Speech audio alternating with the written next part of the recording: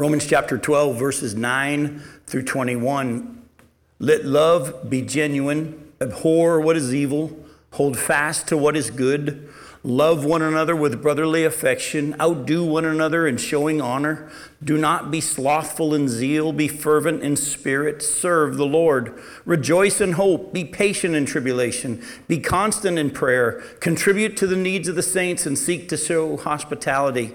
Bless those who persecute you, bless and do not curse them. Rejoice with those who rejoice, weep with those who weep. Live in harmony with one another. Do not be haughty, but associate with the lowly. Never be wise in your own sight. Repay no one evil for evil, but give thought to do what is honorable in the sight of all. If possible, so far as it depends on you, live peaceably with all. Beloved, never avenge yourselves, but leave it to the wrath of God. For it is written, vengeance is mine, I will repay, says the Lord. To the contrary, if your enemy is hungry, feed him. If he's thirsty, give him something to drink. For by so doing, you will heap burning coals on his head. Do not be overcome by evil, but overcome evil with good. Now, it's been a couple of weeks since we were last together, and last time we were together only really dealt with verses 9 and 10. We're going to finish this section tonight, I promise you. We have to because we did last night. But we're going to take some time to unpack some of Paul's teaching in this section of his letter to the Romans. And hopefully we're going to see some more specifics of how we're to avoid evil and hold on to the good and showing genuine love to each other. So let's look at verse 11. Verse number 11 says this, do not be slothful in zeal, be fervent in spirit, serve the Lord. Now, zeal is good. Zeal is a good thing. And actually, go back to chapter 12, look at verse 8. And talking about the different gifts, it had just said the one who exhorts in his exhortation, the one who contributes in generosity, the one who leads with what? With zeal, and one who does acts of mercy with cheerfulness. Zeal is a good thing. God wants us to be zealous in what we do for him, but be careful. Zeal without knowledge or an understanding of the Spirit working through us actually is a bad thing. Go back to Romans chapter 10 and look at verses 1 through 4. Paul, again, talking about his heart's desire, as you see here for the Jews, he says, brothers, my heart's desire and prayer to God for them, the Jews, is that they may be saved. For I bear them witness that they have a zeal for God, but not according to knowledge. For being ignorant of the righteousness of God and seeking to establish their own, they did not submit to God's righteousness. For Christ is the end of the law for righteousness to everyone who believes. So the Jews were zealous for God. I mean, the Pharisees, you talk about zealous. I mean, they tithed on their mint and cumin, and they were just all out. But they were missing knowledge. They didn't understand. And in the Jews' zealousness, what did they do to their own Messiah? They killed him. So zealousness is good. Being zealous and having zeal is good. But we need zeal with knowledge. But actually the scripture, our passage, look at verse 11 again. Look at what it says. It says, don't be slothful in your zeal. Be fervent in what? In the Spirit. This is important. Whatever we do, we must do it with zeal and not laziness, for it's God whom we serve. But we must do it in his strength through the Holy Spirit, not us. Go to 1 Corinthians chapter 9. Go to 1 Corinthians chapter 9 and look at what Paul says here.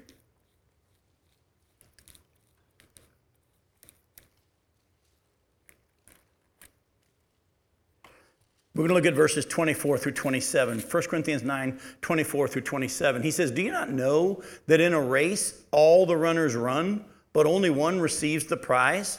So run that you may obtain it. Every athlete exercises self-control in all things. They do it to receive a perishable wreath, but we an imperishable. So I don't run aimlessly. I don't box as one beating the air, but I discipline my body and keep it under control, lest after preaching to others, I myself should be disqualified. Paul said, look, take your walk with Jesus just as serious as these athletes do when they're all back in the Olympic Games wanting a wreath that's going to rot away. Take it serious. The Bible actually says in Philippians chapter 2, verse 12 and 13, it says what? Work out your own salvation with what? With fear and trembling. But what's verse 13 say? For it is God who works in you both to will, that's the desire, and to act according to his good purpose. God is saying to us, look, I will do the work. I will give you the energy. I will empower what you do, but I have to wait until you yield to me first. You got to take serious this wonderful gift that you've been given in salvation and the empowering Holy Spirit who indwells us. But the Bible says that we have received his very great and precious promises so that we may partake of the divine nature. You have within you everything you need for life and godliness. 2 Peter chapter 1, verse 3. His divine power has given you everything you need for life and godliness through your knowledge of him. And you have the ability to partake of the divine promises. But the Holy Spirit, who's within you and ready to empower you, is waiting for you on a daily basis to be not lazy, but serious about your walk, and zealous, but fervent in what? In spirit. Go to Colossians chapter 1. Go to Colossians chapter 1. Look at verses 28 and 29. Oh, and by the way, as you're turning to Colossians 1, 28 and 29, let me make a little statement that will hopefully help you the rest of this study. Everything we're looking at here in this list in Romans chapter 12, verses 9 through 21, you can't do. You can't do it. And if you try, you're going to fail. If you hear tonight's lesson and say, I need to do a better job in these areas, you've already totally missed it. You need to understand this is what God wants to accomplish. He's wanting us to believe that he will, but we have to act believing that it is him who empowers us. Look what Paul says in Colossians 1, 28 and 29. Him, meaning Jesus, we proclaim, warning everyone and teaching everyone with all wisdom, that we may present everyone mature in Christ. For this I toil, struggling with all his energy that he powerfully works within me. We've talked about this before in our study. There's no such thing as burnout in the Bible. We talk about it a lot as Christians. Burnout. I'm burnt out. Well, the Holy Spirit never runs out. Jesus promised us rivers of living water. We'd never thirst again. Yet many Christians never learned how to walk in the power of the Spirit. You might even be doing what God's called you to do, but in your own strength instead of in his power. Abraham and Sarah had to learn to wait upon God. They had to be faithful and act on what God had said, but wait until God's power made it work. Of course, they tried to help God with what he had promised in their own flesh, in their own energy, and that wasn't very good. Let's just leave it at that. But go back to Romans chapter 12 and look at the next verse. We got to keep moving because I got a lot to cover. Let me just say this, though. As you're going to see a little bit later on in our study, there was a problem in the early church where people actually got very lazy. We're going to talk about it some more later in our study. But the early church got lazy. You know why? Because one of the strongest teachings of the early church is Jesus is coming back. And he is.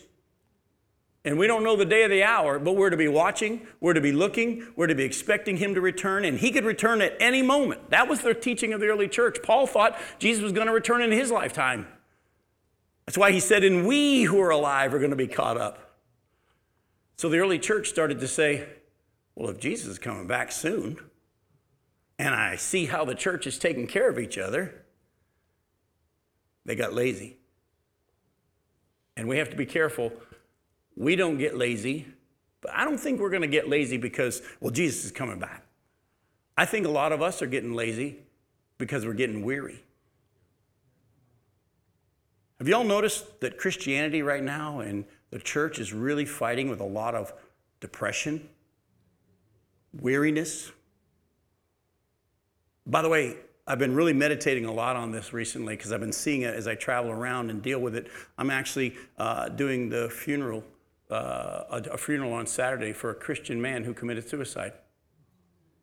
He's in heaven with Jesus, but he got to the point where he was so weary, so tired of the struggle, that he didn't hold on to the promises of God, and he got depressed.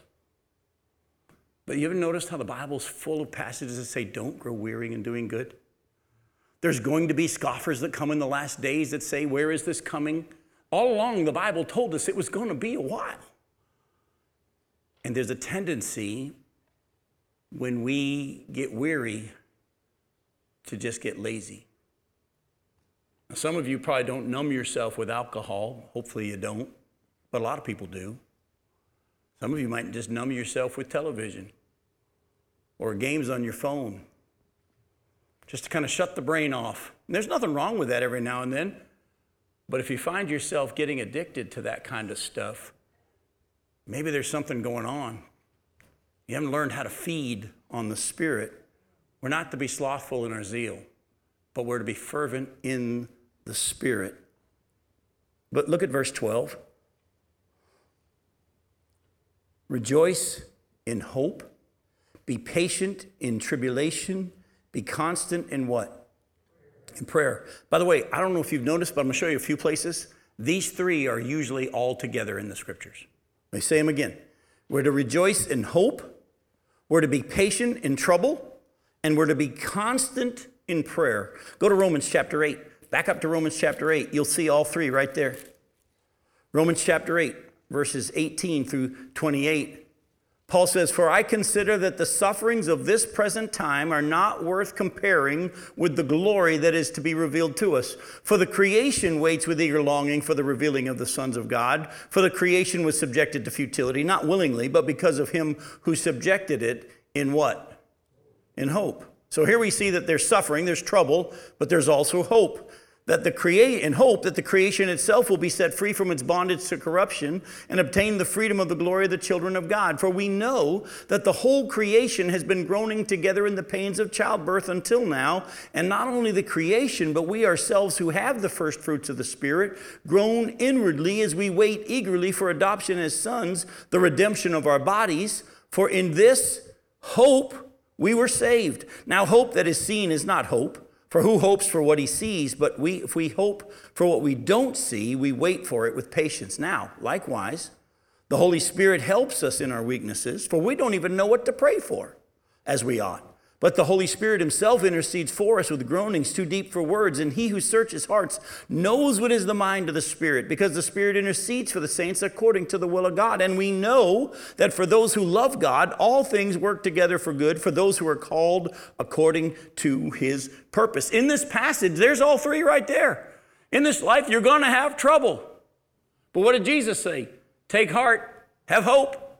In me, you can have peace.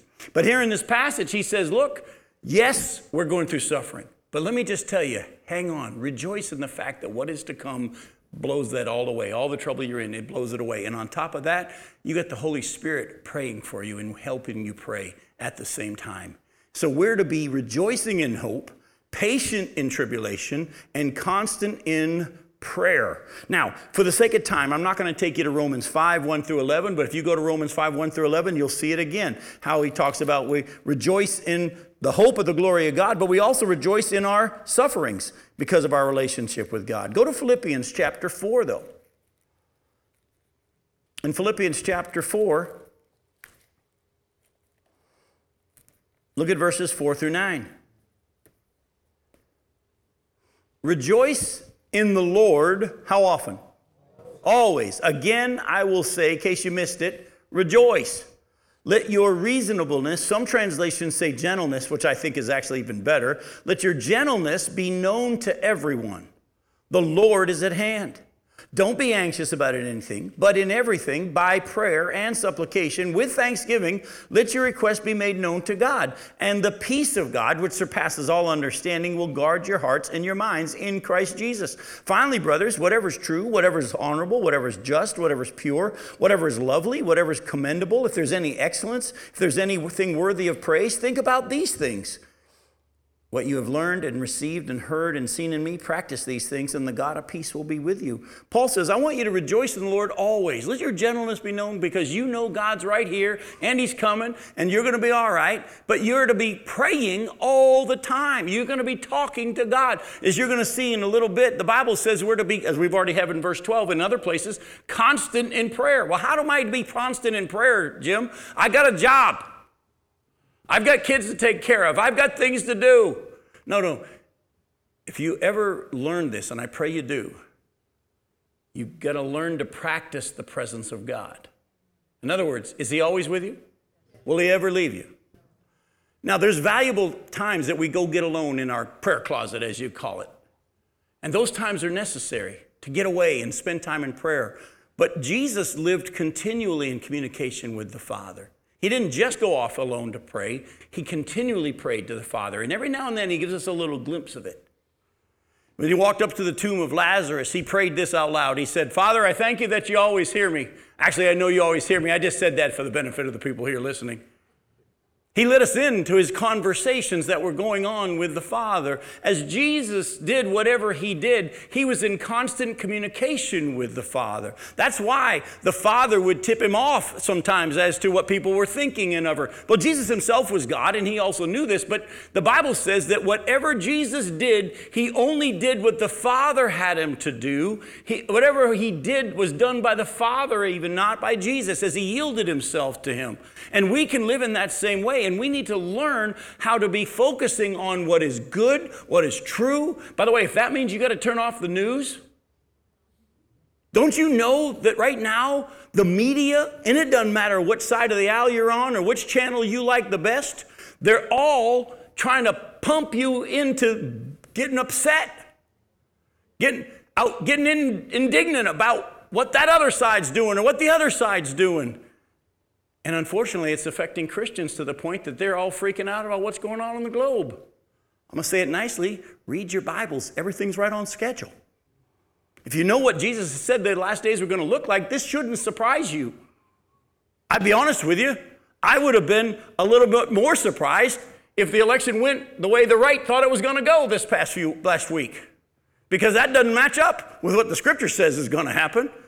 Things are going to get worse. The fact that our government today just voted to approve same-sex marriage even more across state lines shouldn't surprise you. It actually went through? It went through. It's now moving on to the next step. This shouldn't surprise us. I'm sorry? Signature by the president? It's waiting for whatever the next step is. I don't know exactly what all the processes are, but it went through the Senate today. Again, are we going to go, oh man? Or are we going to go, rejoice in the Lord always? The Lord's in control. We're to pray, we're to vote, we're to contact our senators, but at the same time, we shouldn't be surprised if the world goes like the Bible says the world is going to go. We're to be constant in prayer, patient in tribulation. Go to 1 Thessalonians chapter 5.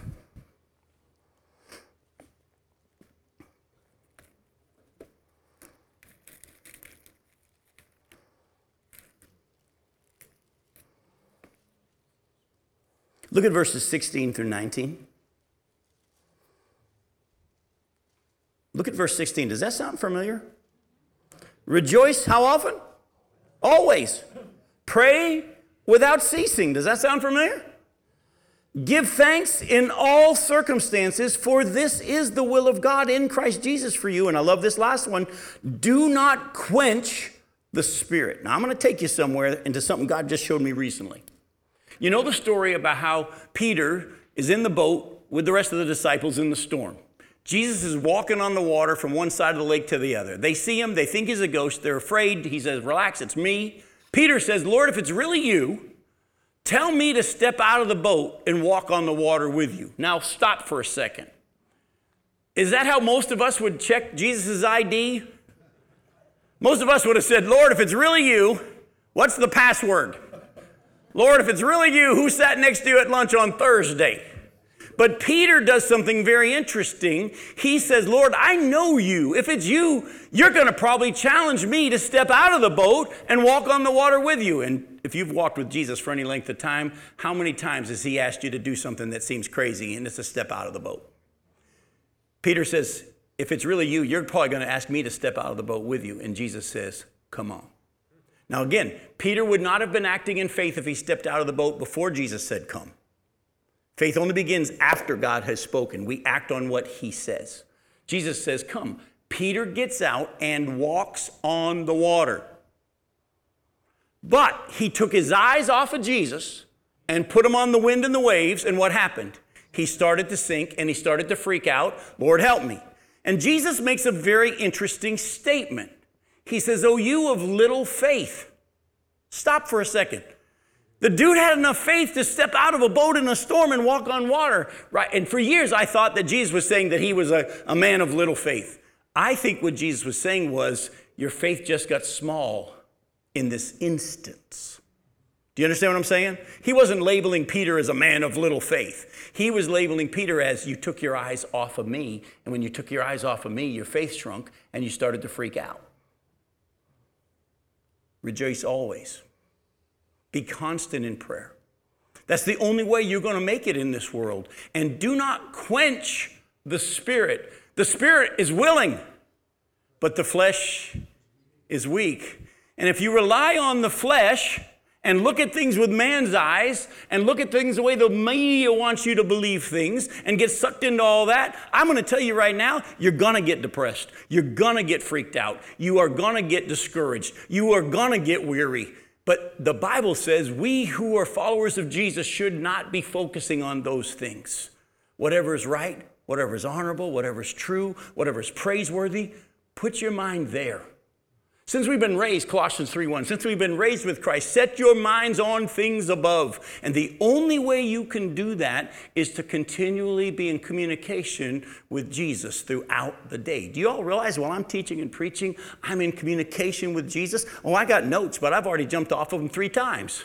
But when he tells me to go here or there, I'm listening as he's showing me, and I'm listening to how he would. A lot of times he'll say that they didn't quite get it, go a little bit more. Other times he'll say they got it, move on. And we need to learn how to be constant in prayer. And when we try to do things in our own effort, we quench the Spirit.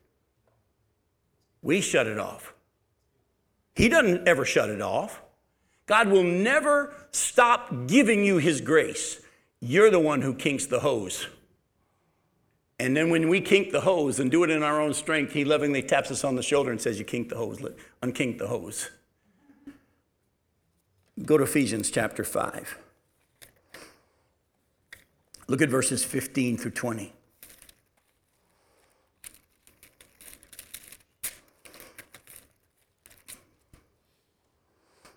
Look carefully then how you walk, not as unwise, but as wise, making the best use of the time, because the days are what? Going to get better? No, the days are evil. Would we not agree that that probably is true? I think we would agree that it is true. Therefore, because the days are evil, and he wants us to make the best use of the time and not be slothful in zeal, but fervent in the Spirit, don't be foolish, but understand what the will of the Lord is. Stop. Go back to 1 Thessalonians chapter 5. Look at verse 16 through 19 again. 1 Thessalonians 5, 16 through 19. Rejoice always, pray without ceasing, give thanks in all circumstances for what? This is the will of God in Christ Jesus for you. Now go back to Ephesians 5. Therefore, don't be foolish, but understand what the will of the Lord is. And don't get drunk with wine, for that's debauchery, but be filled, or be being filled with the Spirit, addressing one another in psalms and hymns and spiritual songs, singing and making melody to the Lord with your heart, giving thanks always and for everything to God the Father in the name of our Lord Jesus Christ. Now listen. The Bible actually says that what is the will of God for us is that we're to be rejoicing always, we're to be praying and talking to him continually, we're to be giving thanks in all things, we're to be focusing on the truth. You know what? Is it going to get worse? Yes. Are you going to be okay? The Bible says yes. Does that mean we'll never have any problems or any struggles between now and then? No. But actually, the Bible says it's in the struggles that he's going to use to grow our faith, to increase our walk with him. That's what he uses. We pray these prayers. Lord, may I have no problems. That's what we pray for. What we're really saying is, Lord, I don't want to know you anymore. It's kind of what you're praying if you let the Bible talk. Paul said in Philippians chapter 3, starting in verse 10, I want to know Christ. He already knew Christ. Yeah, but he wanted to know him more in the fellowship of sharing in your sufferings, becoming like him in his death. Jesus learned obedience, the book of Hebrews says, through what he suffered.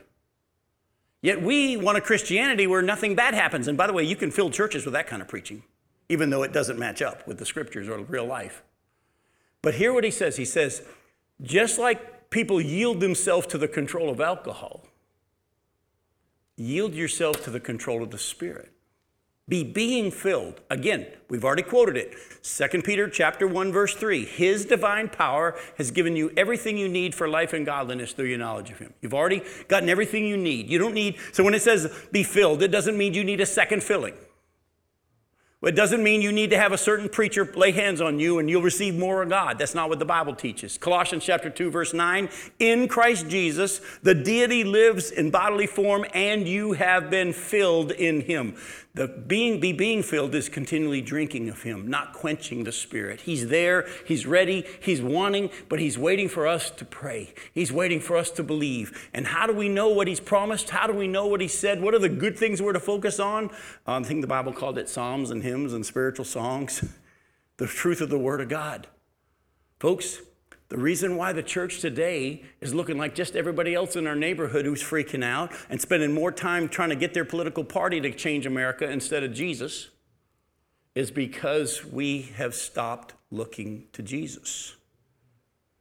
We're to be constant in prayer, patient in tribulation, rejoicing always, because that is the will of God.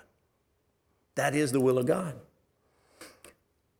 Time-wise, I don't have you turn to many of these. Acts chapter 1, write it down, look at it later on. Acts 1, 12 through 14. The early church, Jesus said to them, right before he ascended, go wait in Jerusalem until you receive the promised Holy Spirit. So they did. But you know what they did while they were waiting? Take a wild guess. They prayed. They prayed. They prayed. Oh, then the Holy Spirit came to indwell them. Luke 18, verse 1, look at it later on. Jesus told a story about a widow and her persistence to teach us that we ought to pray and never give up. Go to verse 13. Now, some of you are saying, Jim, we are not going to finish this section tonight. Yes, we will. Relax. This is the last verse we're going to do at one time, because actually the rest of the verses all go together, and I'll show you that in just a second. Verse 13 of Romans 12. Contribute to the needs of the saints and seek to show hospitality. Go to Acts chapter 2. Look at verses 42 through 47. Acts chapter 2, verses 42 through 47.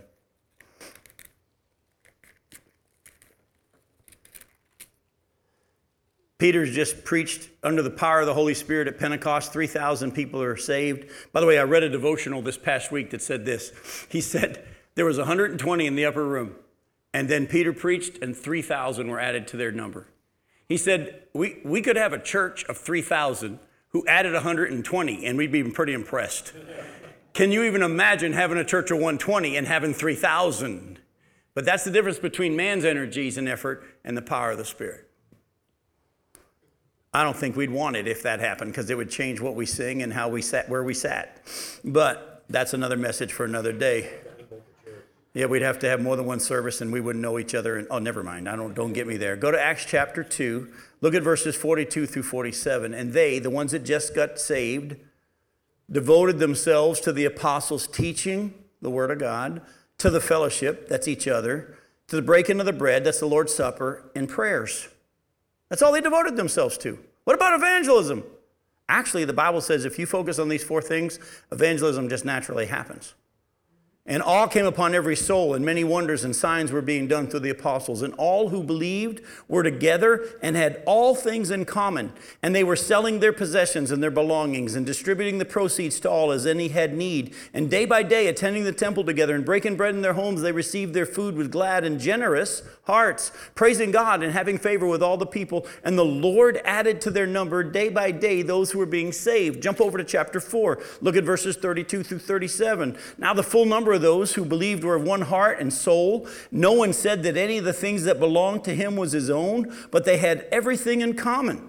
And with great power, the apostles were giving their testimony to the resurrection of the Lord Jesus, and great grace was upon them all. There was not a needy person among them. For as many as were owners of lands or houses sold them and brought the proceeds of what was sold and laid it at the apostles' feet, and it was distributed to each as any had need. Now, a lot of people nowadays will say, oh, the early church were communists. They all had everything in common. They all took all their money and put it in a big pile, and then they redistributed it. That's not what the Bible teaches. Actually, if you were to keep reading right where I left off, There's a man named Barnabas. We know Barnabas. He actually sold a piece of property, gave the amount to the church to do with it whatever they wanted to take care of the needs of the body.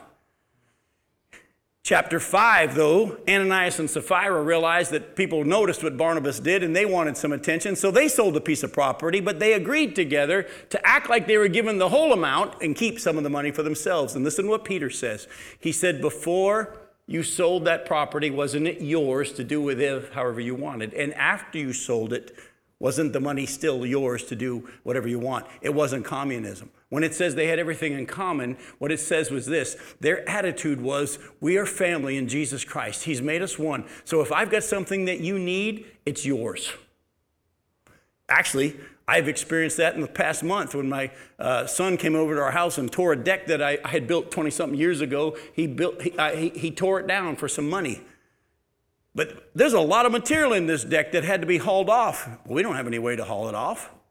I'm not going to throw it in the back of my wife's minivan. She wouldn't have liked that. There was a lot of lumber, pressure treated. It has to go to the special dump up in Cocoa. But my friend, my brother in Christ, Chris Wilson back there, has a trailer.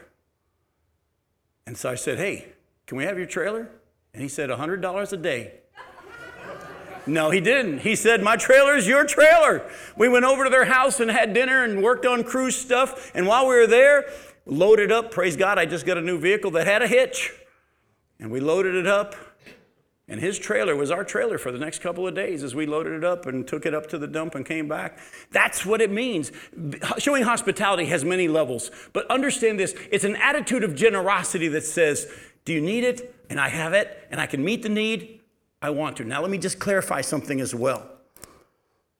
The Bible also says that we need to do this sharing with each other with wisdom.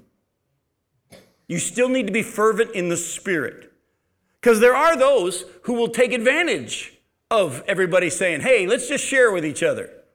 I was a pastor for many years in churches around the country, and trust me, there are families in each neighborhood who work the system of going to churches because they expect the church to meet their needs. And they do a rounds. Go to 1 Timothy 5.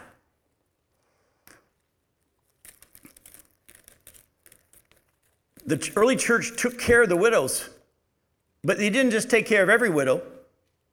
1 Timothy 5, look at verses 3 through 8. He says this. He says, honor widows who are truly widows. But if a widow has children or grandchildren, let them first learn to show godliness to their own household and to make some return to their parents, for this is pleasing in the sight of God. She who is truly a widow, left all alone, has set her hope on God and continues in supplications and prayers night and day. But she who is self-indulgent is dead even while she lives. Command these things as well, so they may be without reproach. But if anyone does not provide for his relatives, and especially for members of his own household, he's denied the faith and is worse than an unbeliever. Then he goes on with more instructions about the widow can be enrolled if she meets these qualifications. You don't just share it. Make sure that it's a real need. Listen to the Spirit. By the way, when you stop at every corner out there, there's going to be somebody with a sign. Let me ask you a quick question. Are they all legit? No. How are you going to know? You're not going to fully know, but you are going to know when the Spirit's going to tell you to do something, and you're going to know when the Spirit says not to, and you have to be listening to the Lord as you do it. Go to 2 Thessalonians chapter 3. You're in 1 Timothy. Back up to 2 Thessalonians 3. Look at what I told you about earlier about the laziness of people. 2 Thessalonians 3, verses 6 through 15. It says, now we command you, brothers, in the name of our Lord Jesus Christ, that you keep away from any brother who's walking in idleness and not in accord with the tradition that you received from us. For you yourselves know how you ought to imitate us, because we weren't idle when we were with you, nor did we eat anyone's bread without paying for it, but with toil and labor we worked night and day that we might not be a burden to any of you. It was not because we don't have that right, but to give you in ourselves an example for you to imitate. For even when we were with you, we would give you this command: if anyone's not willing to work, let him not eat. For we hear that some among you walk in idleness, not busy at work, but busybodies. Now such persons we command and encourage in the Lord Jesus Christ to do their work quietly and earn their own living. Now as for you, brothers, don't grow weary in doing good. Now, if anyone doesn't obey what we say in this letter, take note of that person and have nothing to do with him, that he may be ashamed. But don't regard him as an enemy, but warn him as a brother. There were people who, the early church is all making sure there was nobody that had a need. And some people thought, I like this. And the Spirit of God, through the apostles, had to say, you got to be careful. You understand? But what should be your attitude? Not expecting people to take care of you, but being willing and ready to share with those who have need, and especially the household of faith. Now,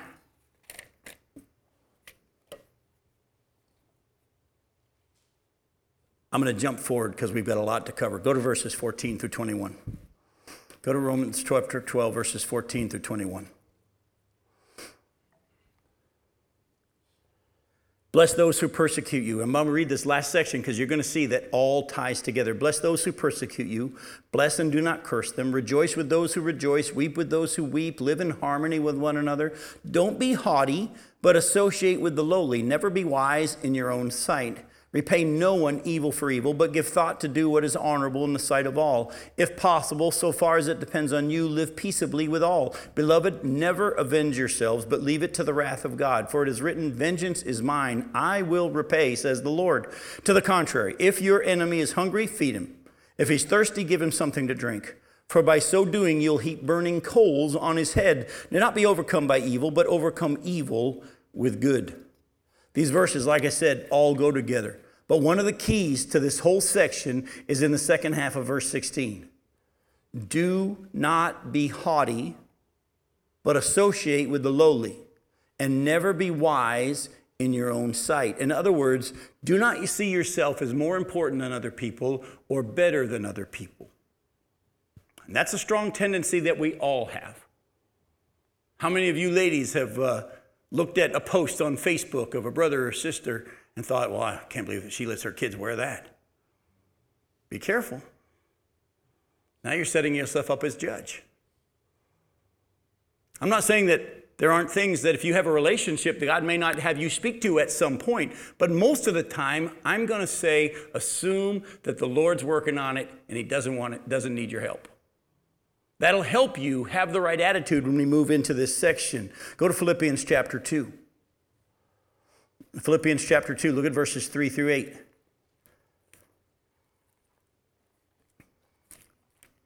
Very familiar passage, but I want you to see something in just a second that you might not have seen. In Philippians 2, starting in verse 3, it says, do nothing from selfish ambition or conceit, but in humility count others more significant than yourselves. Now let each of you look not only to his own interests, you are to look to your own interests, but also to the interests of others. Have this mind among yourselves, which is yours. You already have it if you learn how to walk in the Spirit, which is yours in Christ Jesus, who, though he was in the form of God, did not account equality with God a thing to be grasped, but he emptied himself, taking the form of a servant, being born in the likeness of men, and being found in human form, he humbled himself by becoming obedient to the point of death, even death on a cross. Now, this passage says, don't do anything from selfish ambition or conceit. In humility, consider others more significant than yourselves. Now, let me say something to you. You can't do that until you actually understand verses 1, 2, and 3. Sorry, 1 and 2. We jump to verse 3. Look at verses 1 and 2. So, if there's any encouragement in Christ, any comfort from his love, any participation in the Spirit, any affection and sympathy, complete my joy by being of the same mind and having the same love, being in full accord and of one mind. In other words, you can't consider others more important than yourselves until you understand how awesome you are in Christ. Because when you really understand how much God loves you and how much God's for you, and you believe the promises and the things that he said about you, you don't care if anybody else notices how great you are. Do you see what I'm saying? When you feel a need to defend yourself or to defend your rights, you're actually not trusting in the fact that God has got you. Let me give you an example from my own personal experience. I love to preach. And to be honest with you, the more opportunities I get to preach, the better. And to be really honest with you, the bigger the crowd, the more I like it. There are some people that aren't wanting to speak in front of big groups. The bigger the group, the better I preach. So this is a small group. You guys are getting my worst stuff here. So let me just say this. But for years, as a preacher, I would be jealous of friends of mine that I thought I preached better than, getting to preach in venues that were bigger than what I was getting to preach at. Until I came to realize what the Bible says. The Bible actually says that if God opens a door for Jim Johnson, no man can shut it. And if God shuts a door for Jim Johnson can't open it. And I've come to the point now where I actually am content with whatever venue I get. By the way, this past week when I was in New Orleans, I was speaking to the leadership of a mega church. But I had to get to that point where I trusted that God would take care of that. And I'm okay. I don't see myself as better than anybody else anymore.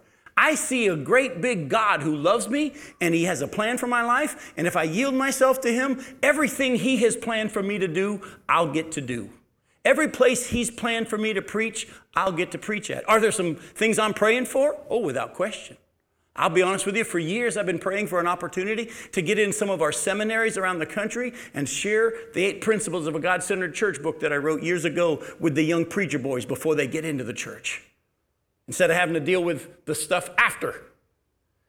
But you know what? I have connections. I know people in all these places, and I could make phone calls, but I'm not gonna.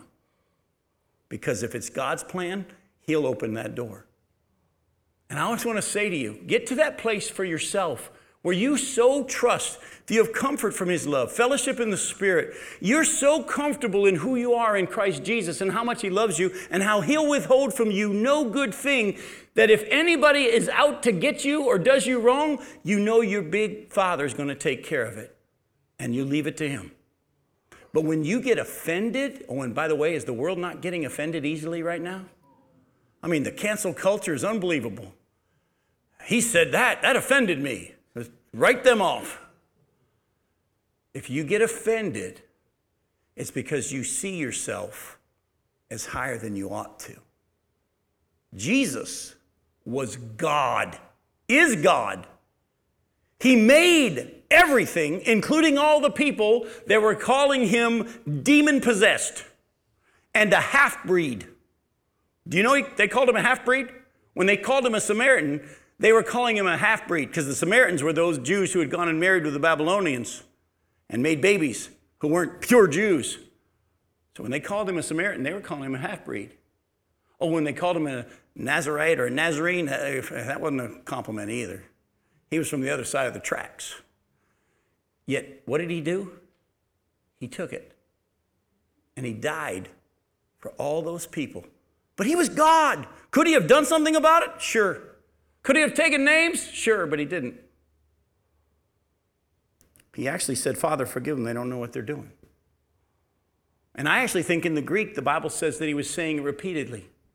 You know, in the Gospels, it shows us him saying, Father, forgive them. They don't know what they're doing. But in the Greek, it's almost written like he was saying it repeatedly. Like the whole time they're nailing his hands. Father, forgive them. They don't know what they're doing. Father, forgive them. They don't know what they're doing. Father, forgive them, they don't know what they're doing. As they stood the cross up, Father, forgive them, they don't know what they're doing. As he looked out on the crowd, Father, forgive them, they don't know what they're doing. And I think that's honestly part of the reason why the Bible tells us that both thieves were making fun of him, but one of them changed his mind during that time that he was on the cross. Because he probably kept hearing him say, Father, forgive them, they don't know what they're doing. Father, forgive them, they don't know what they're doing. Stephen, when he was stoned, what was his prayer? Father, don't hold this against them. Why? He wanted them to be saved. He knew that, you know what, if I die, I get to go be with you. And your heart is that they get to go be with you too. And I want that for them. But too many of us have lost sight of the fact that anything we are is because of Jesus. And if someone does need to be taken care of, he'll deal with that in his time, in his way. You're about to go to Thanksgiving. You're going to see people in your family that push your buttons. Me too. But you know what? If you can go to that Thanksgiving get-together resting in Christ, rejoicing always, being constant in prayer, fervent in the Spirit, God actually might use you to bless these people instead of just avoiding them. And by the way, you know who God just brought to mind.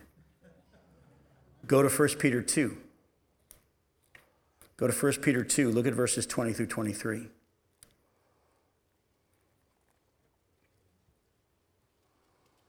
1 Peter chapter 2, starting in verse 20. For what credit is it if when you sin and are beaten for it, you endure? But when you do good and suffer for it, you endure? This is a gracious thing in the sight of God. Actually, for to this you have been called, because Christ also suffered for you, leaving you an example so that you might follow in his steps. He committed no sin, neither was deceit found in his mouth. When he was reviled, he didn't revile in return. When he suffered, he didn't threaten, but continued entrusting himself to him who judges justly. Isn't that cool? The whole time that everybody was out to get him, he kept his eyes on the Father. And he gave us an example. You know how many Christians are nowadays planning their compound where they can hide away? They're stocking up reserves and weapons so they can just get away from everybody. That's not why we're here. If the salt has lost its saltiness, what good is it? We're not to be of the world, but we're to be in the world. And Christians isolating ourselves, we'll never, hopefully, if you stay faithful to the Bible, say that homosexuality is okay. It's a sin. But does that mean you don't ever go to the business of someone who's a homosexual? How are you going to go love them? But Christians are like, no, you don't go do your business there. They're gay. Yeah, but Jesus went and ate with sinners. He went and loved on them. He never approved of their sin. Oh, and by the way, if you tell them that what they're doing is sin and you do it in love, oh, they'll get angry at you. They'll say you really don't love me because if you love me, you'll approve. That's not what the Bible teaches. But at the same time, the temptation for all of us is to isolate and pull away. But that's not who Jesus is and who he was. He's given us an example. You're going to have people do you wrong. Love them. Love them.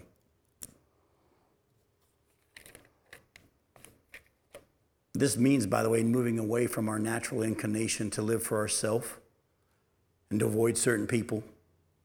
We must now show mercy and compassion to those people when God's prompting us to. Go to Romans 12 again. Look at verses 15 and 16. Rejoice with those who rejoice. Weep with those who weep. Live in harmony with one another.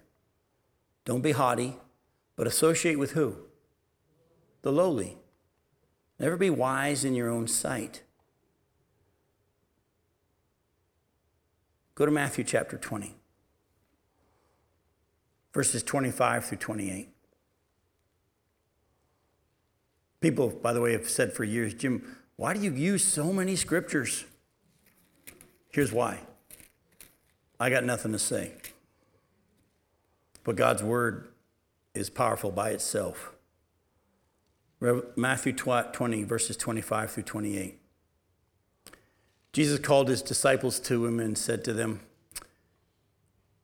you know that the rulers of the Gentiles lord it over them, and their great ones exercise authority over them. It shall not be so among you. But whoever would be great among you must be your servant, and whoever would be first among you must be your slave. Even as the Son of Man came not to be served, but to serve and to give his life as a ransom for many. The Bible actually says that in 1 Corinthians chapter 12, that God has placed us all in the body as he sees fit. We all have different roles and different responsibilities, and we need each other. We need each other. Have you all noticed that there's also another tendency going on in this world for Christians to isolate themselves because of COVID or whatever? And we're blessed. You know, the Bible study that I do on Tuesday nights now is Facebook Live, and people all around the country are able to tune into it. Actually, it's been blowing our minds at how many people are watching live every Tuesday night. And my daughter, who works for our ministry doing the social media, can keep track of how many people have actually watched the Bible studies. And by the end of the week, over 800 people usually have tuned in from around the country. I thank God for that. It's expanded our ability to get the gospel out, but it's also a problem. Because a lot of Christians nowadays are saying, I'll just sit home and watch the service from home. Listen again to Hebrews chapter 10. It says, let's consider how to stir one another on toward love and good deeds. And let's not forsake the assembling of ourselves together, as is the manner of some. Listen closely, it makes so much more sense nowadays. And all the more as you see the day approaching. Isn't that interesting? You and I have been studying the Bible and preaching it for years. We've preached that passage, but it's jumping off the page now. Do you think the Holy Spirit, when he told the Hebrew writer to write that, might have known that in these last days, Christians would even be stronger, tempted to isolate? We need each other. I like this row right here because you all are living Christian life together. I love it. And your walk with the Lord is stronger because of it, correct? You wouldn't be where you are in your level of maturity and your walk with Jesus if it wasn't for each other. You need each other. We need each other. Oh, by the way, sometimes somebody's going to offend the other one. It's going to happen. Probably never intentionally, but maybe even sometimes intentionally, because sometimes we get in the flesh. But a lot of times it's unintentional. And if we honestly can get to that point where we're doing what the scripture says, we're letting our love be genuine. And as we looked at earlier, we can't get there until we receive the genuine love of Jesus. Daily renewing our minds, setting our minds on things above, rejoicing because he's here and he's got me. I love how Jesus, when he turned to his disciples, said this right before the cross. He says, you're all going to go away, each to your own home. But I won't be alone. The Father is with me. Paul, at the end of his life in 2 Timothy chapter 4, said, at my first defense, no one stood by me, everyone left. Listen closely. May it not be held against them. Because the Lord was with me, and he's always with me. Folks, some of you are fighting loneliness. Jesus is right there. You need not feel alone. You need to renew your mind to the truth that the creator of the universe, the God of all gods, is in you. How could we feel alone? Well, here's why. We've stopped doing everything Paul's saying here. And what's that? We kink the hose. I love it. We kink the hose. We're actually quenching the Spirit. He's there. He's ready. And he's forgiving. And he's patient. But Jim, I've kinked the hose for so long. He don't care. He knows. And he loves you. And he's patient. And he just says, let's get going from here. And we'll close with this. When Jesus rose from the dead after Peter had denied that he even knew him. And by the way, the Bible says not only did he deny that he didn't know Jesus, he swore. He swore. I swear to God, I never met the man. By the way, did Jesus say that was kind of a no-no? Go back and read the Gospel of Matthew. That's a no-no. Paul, when it says he swore, that's what he did. He swore an oath. I swear to God, I've never met the guy. Jesus meets back up with him. By the way, when Peter denied Jesus, he was around a fire. The Bible says that Jesus has a fire on the shore. They come in from the shore. He says, bring some of the fish you caught. And I almost kind of pictured Jesus with a little wink saying, hey, Peter, last time I saw you around the fire, what was going on? This fire reminds me of something.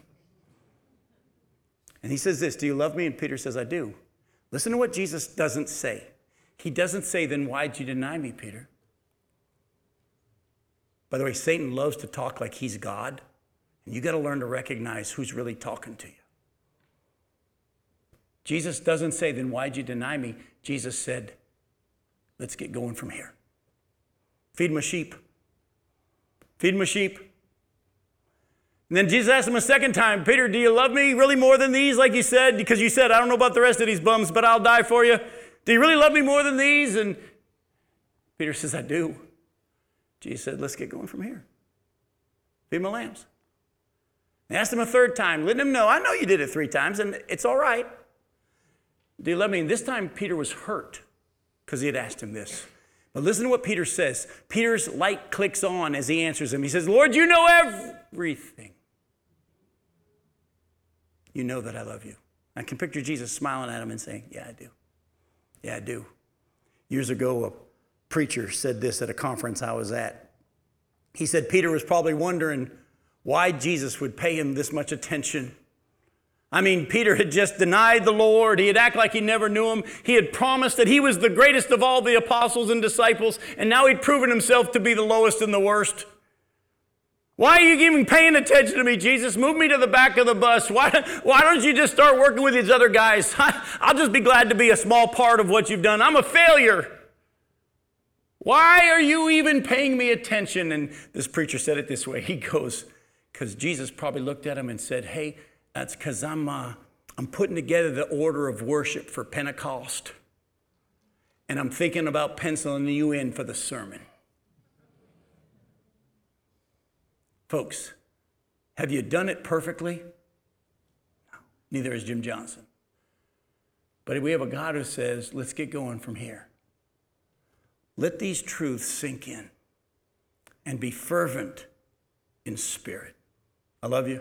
We'll see you in 2 weeks. Have a great Thanksgiving.